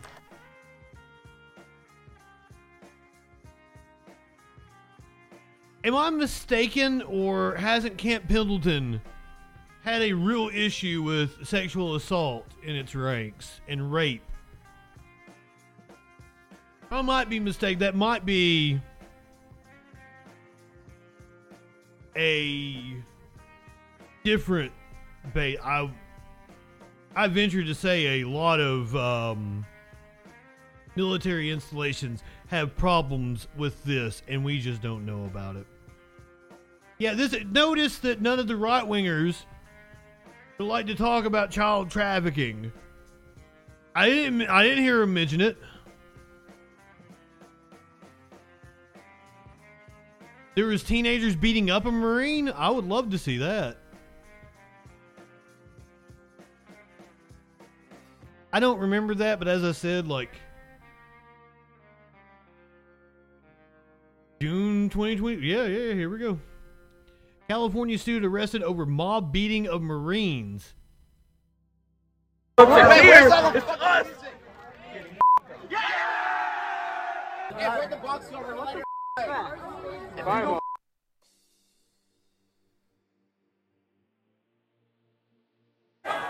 That's our man!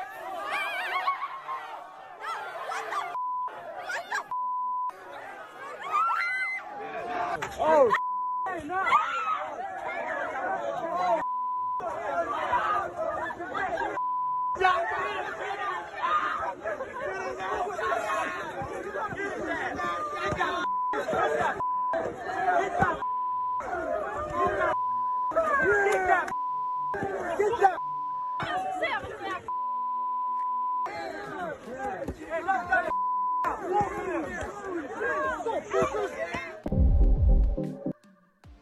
So the Marines say they merely asked them to stop lighting fireworks.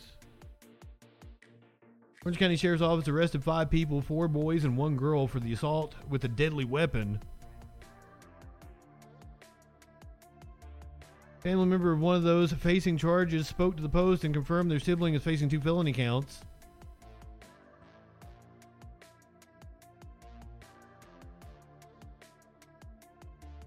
You can't really tell what's going on.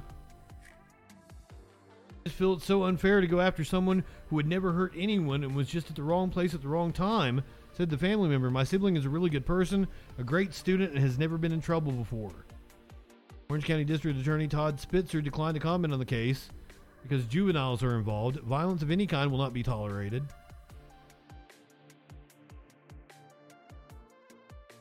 So we've only got the Marine side.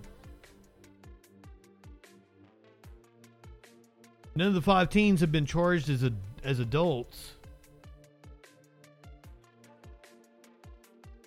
Students and parents who spoke to the Post allege Antonio and the 2 other Marines were drunk and had been roughhousing with the teens. In the viral video, one of the servicemen is seen walking up some steps when someone in the crowd yelled, "Get the fuck out of here," before a boy punches the serviceman in the back of the head. The Marine turns around and lunges into a group of about 30 people. The group reacts and punches and kicks the servicemen, who drop to the ground and crouch in a fetal position as blows and kicks from the crowd rain down. Antonio also told the local TV station the mob of teens attacked him and his friends after they asked the group to stop setting off fireworks. However, students told the Post the Marines were visibly drunk and did not approach them about fireworks. Here's a picture of him drinking. That looks like, what, a gallon of Fireball? To be fair, it does not look like very much has been drank out of it, but the dude is sitting there with a gallon of Fireball. I think that's what that is from the colors. "We tried to get away, but the Marines were the ones who followed us," said one student who was at the May 26th party. Additional video shared on social media captured Antonio playing cards before the teens, with the teens before the non-viral beatdown. In one video, Antonio passes a half-empty Fireball whiskey bottle to another young partygoer who takes a swig before handing it back. Okay, so half-empty Fireball whiskey bottle. That's a fucking gallon.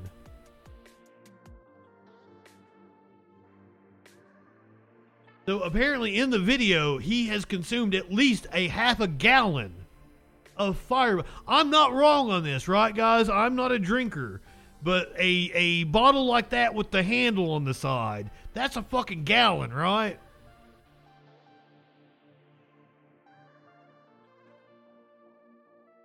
That is much bigger than a fifth.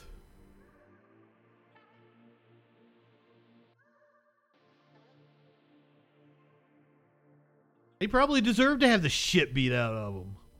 Fucking pricks. Let's go to New England, where unfortunately they are getting devastated with flash flooding after apparently it's almost a gallon, 1.75 liters. Okay, half gallon.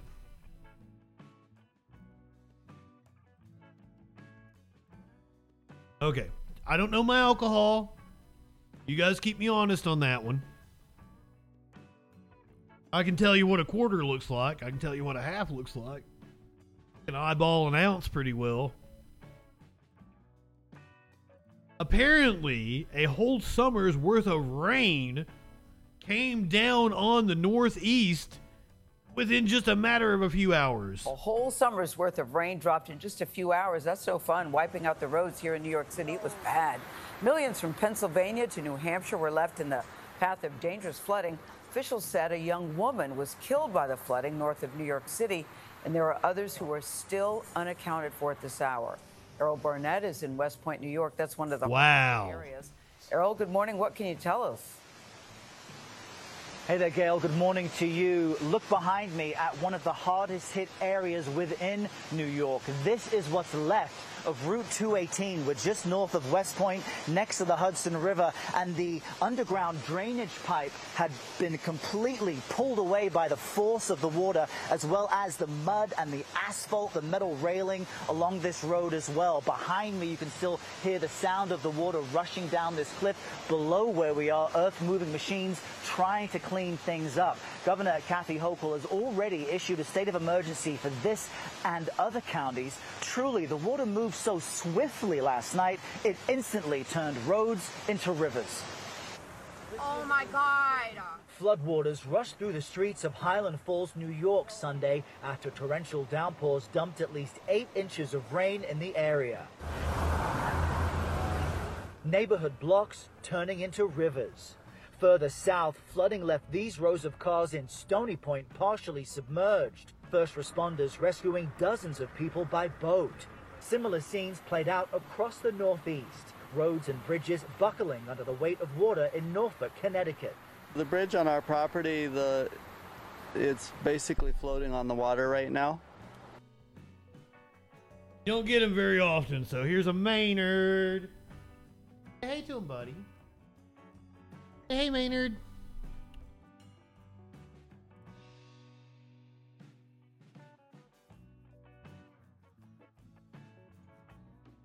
You guys have no clue how pissed I have been at these 3 motherfuckers in my... Last night after I got off stream, I was incredibly hungry. I'm incredibly hungry tonight. So I go over and I am fixing dinner. I think I reheated something. I don't even think I like fixed dinner. I've got Maynard over there next to that door. And Smokey is on my cabinets up here. And both of them are just meow, meow, meow, meow, meow, meow, meow. And I'm like, what the fuck are you two bitching at? And then I've got socks like all around my feet wanting me to go and like feed him. And I'm like, dude, like you've ate already. So like both sides, neither of them would shut up. I'm like, dudes, what? I come over here. I've got 1 glass of tea left. I'm like, I don't have to make tea tonight. 1 glass will do me for dinner. I'll make some chocolate milk and I'll go to bed. I sit down with my dinner on the couch. I put my tea beside the couch. And I'll be goddamned if I don't even know which one of them knocked it over. It might have been both of them. 2, 3 of them. I don't fucking know.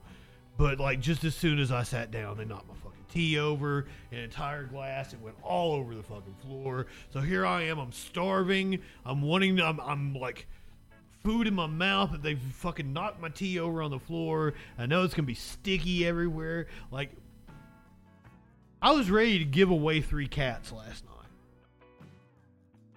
I was ready to give away 3. This was my face after they knocked my fucking tea over.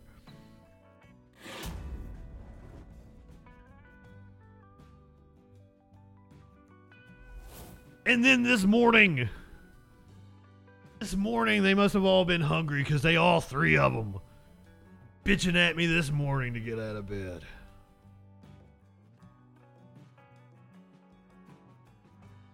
Cats, man, cats.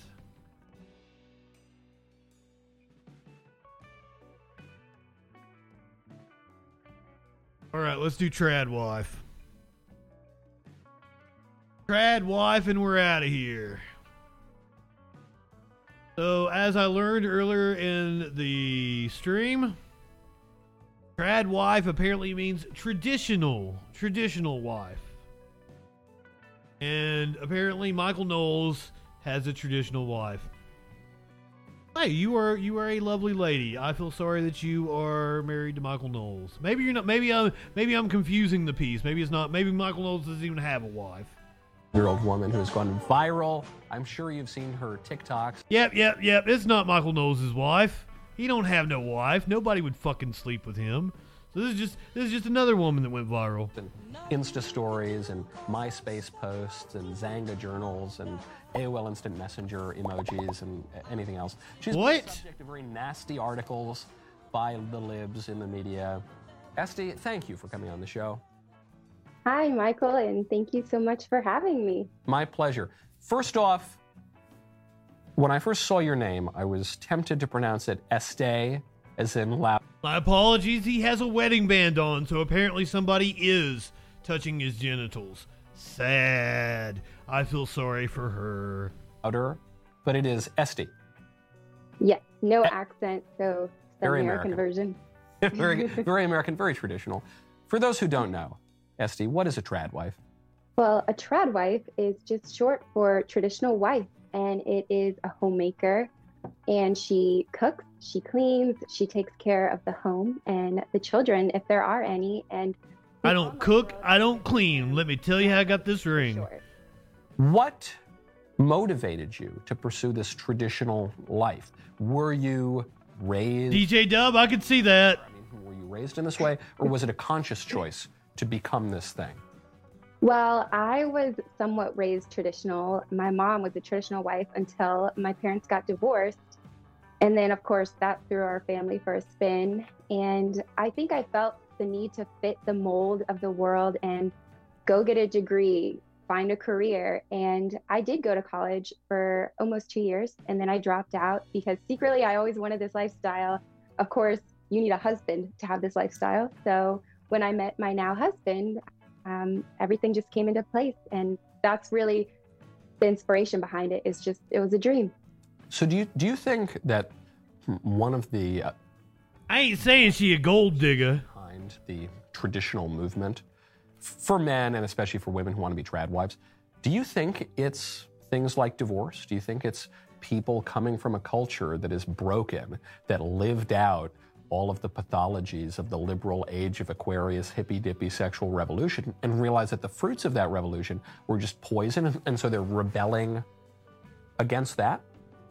Yeah, I think that's actually a great point. And at least for my generation, I grew up being told that you need a career and the boss babe era, right? And I think a lot of women are realizing that they want to embrace this natural role. You need a career because how the fuck does anybody survive on one income? A career to feel fulfilled as a woman. How has your family reacted to it? My family is nothing. Well, let's also not point out that apparently she's a TikToker. I would assume she's getting a page. She's a fucking social media influencer. She has a career, Michael. You guys realize that, right?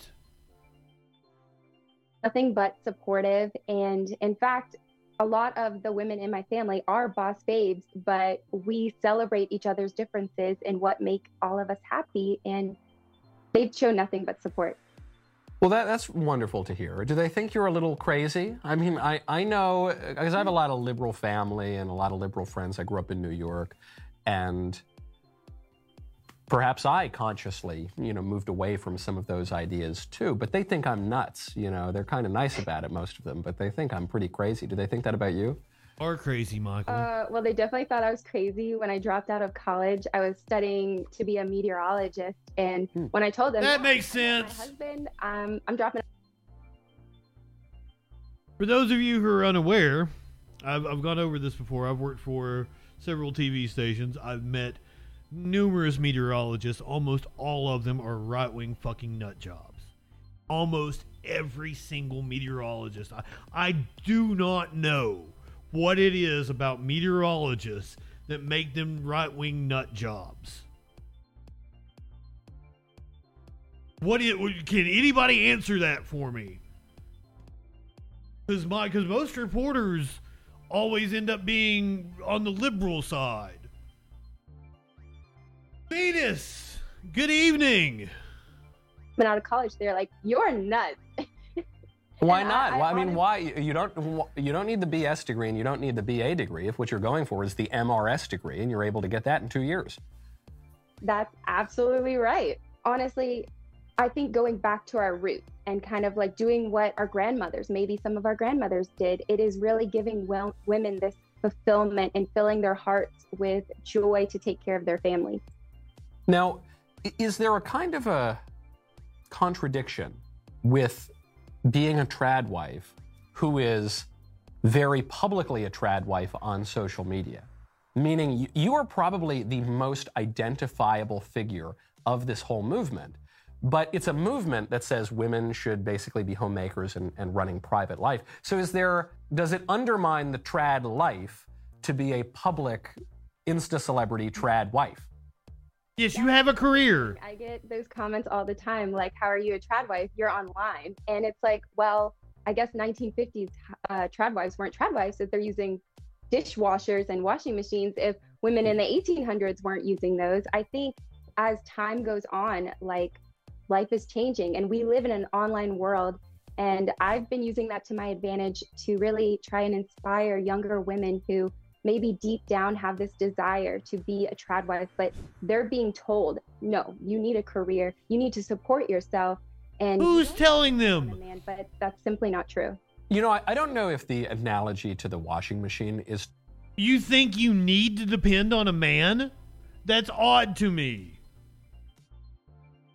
Why? I feel so sorry for that. What happens if this woman, and what happens if her husband becomes abusive and she needs to leave him? Like, it would be a horrible situation. Like that. One of the things that sucks so much about the whole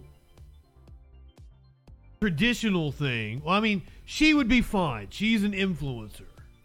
What am I thinking? She's probably making a hefty chunk of money off of being an influencer. But another woman in the traditional situation might not have the power to be able to leave.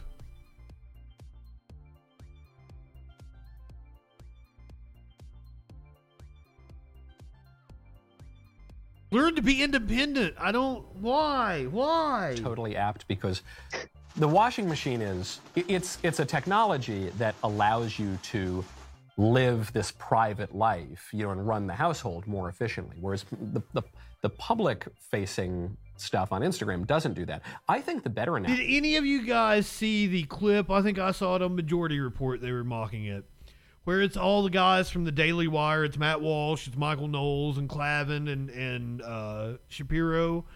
And they asked them if they would rather wash the dishes or do the laundry. All of them say, like, well, I wouldn't do women work, blah, blah, blah. But then they all pick the dishes. And I'm pretty sure somebody, like Emma or somebody on the Majority Report, pointed it out. Dumbasses don't even realize that the laundry is the easier chore. Fucking idiots. Analogy might be maybe Phyllis Schlafly, who I think is one of the greatest women of the 20th century. And Phyllis Schlafly was, in many ways, a trad wife, and also one of the most important political leaders in American history. And she was a wife and a mother, and she had 6 kids, and also she single-handedly shot down the Equal Rights Amendment, and is truly one of my favorite conservative movement figures. Did it come out like she was paid or something? Yes, but the way that we all interact with you is you are telling women in a really public-facing way, hey, it's okay. Your desires that you have to not go work at a widget factory for Mr. McGillicuddy who doesn't care about you, your desire to have a family that loves you and work for them, it's normal. It's okay. You can do that. And I guess the irony of that is you've got to be a public girl boss kind of to do that, to tell people either to shut down the ERA or even to tell people on Instagram to live a normal life. That's a good point. So what goes into the trad wife lifestyle? Beyond what we see on Instagram, is it laundry and cooking, and is it having lots of babies? Is it going to the PTA? Is it what's the fully fleshed out life look like beyond, a minute or two on Instagram? Yeah, well, I mean, a lot of the time I'm cooking, I'm cleaning, and I do like to know what me and my husband are eating. And that's why I cook all of our meals from scratch. And instead of going to get fast food after work and living in this fast-paced life, it's a slow way of living. And we don't have children yet. We do plan to start a family in 2024. But for now, I'm just taking care of myself, our home, and my husband. I love that. If you're going to do a lot of anal, I got some advice for you. Life is too short to walk this earth for a crusty asshole. Wash your ass. The Behind the Bastards about Vince McMahon. Highly, highly recommend it, because it wasn't really so much about Vince McMahon. Like, it was Robert Evans taking a chance to basically talk about all the fucking dickheads in wrestling, like, throughout history. Me as a wrestling fan really enjoyed it. Bust next. Eat her ass tonight. This idea of slowing down, because modern culture not just on the left, but on the right too, seems totally geared towards speeding up. I'm from New York. We walk very fast. We talk fairly fast. So I feel it too. And maybe you want your husband to be out there in public, working fast, working hard, bringing home the bacon. But you also need a place of peace, a place to rest, a place to gather your thoughts. What does your husband think of all this? Did he consciously marry a trad wife, or were you a little different when you guys met? Well, he met me when I was in college, and it was funny. Actually, on our first date, he mentioned that he wanted to provide for a traditional wife, a homemaker. I don't think trad wife was definitely not like the word, but a homemaker. And he wanted that wife to take care of the children. He saw the importance and the value of a woman creating a warm home and taking care of the family, raising the children ourselves instead of dropping them off at daycare and having somebody else raise them. Right. There's this weird phenomenon in modern culture where the woman goes and works for a guy so she can make money so that the husband can pay some other woman to raise their kids. And it just seems very inefficient. Maybe that ticks GDP up a little bit. Maybe there are market incentives for that, but it's completely insane. And for a lot of people, based Michael Knowles over here wanting to raise wages so that you can have single family incomes again.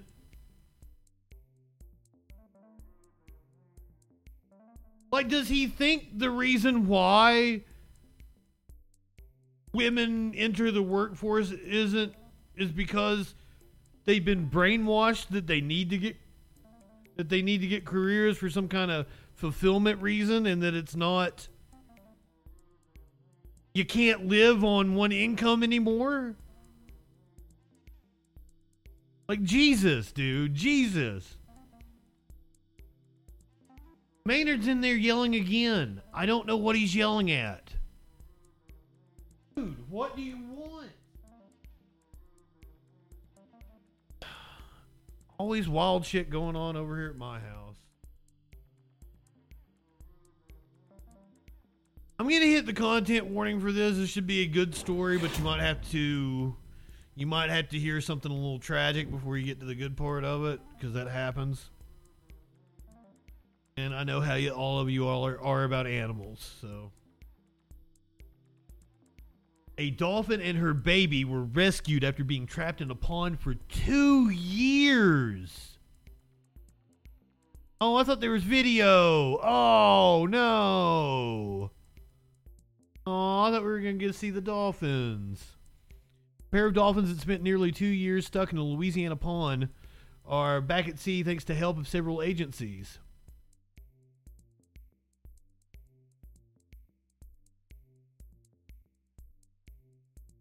Come on, give us some video, or at least have pictures.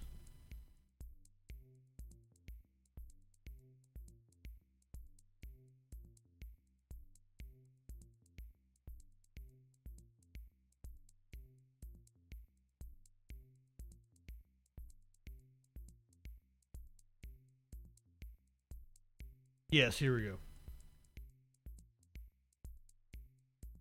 Only CBS probably doesn't play in this browser. God damn it.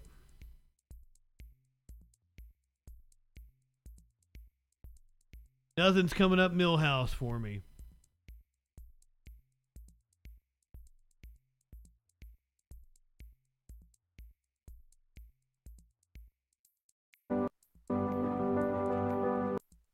There's no sound, it don't look like.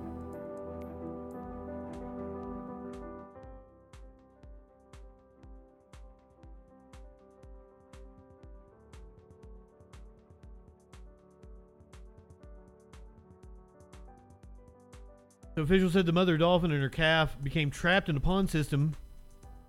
They didn't have a way to get back to the Gulf of Mexico, and officials had to wait until the calf was old enough. So that's why they had to leave them there for 2 years. I was wondering why they couldn't rescue them sooner.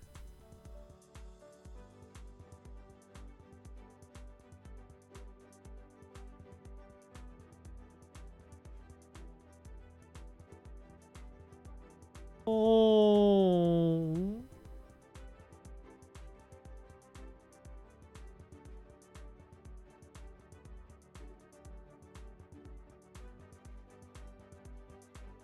Here you go, babies. Oh, we got to see them get released, but we didn't really get to see a good shot of them.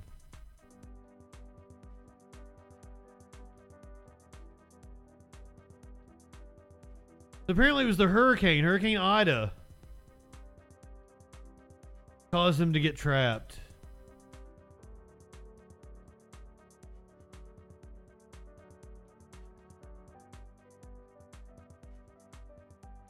Oh, sweet baby.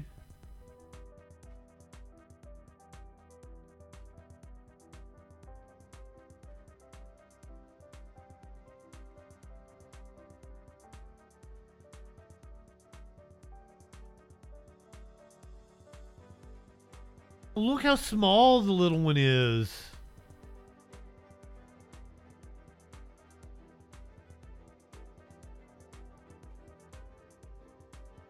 It's like a third of the size of the mother.